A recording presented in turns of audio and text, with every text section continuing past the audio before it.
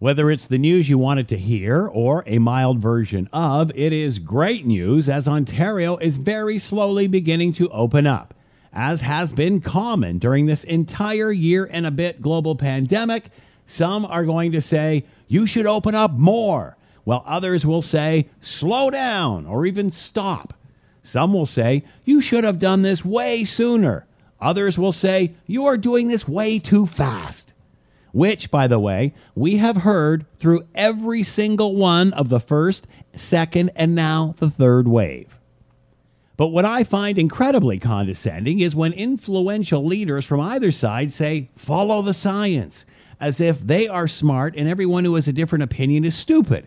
And I won't mention names. The big question is, whose science do we follow? The science of Health Canada, who said, take the best vaccine you can get your hands on quick? Or do we follow the science of NACI, who said from their silos, wait for the best vaccine, Pfizer?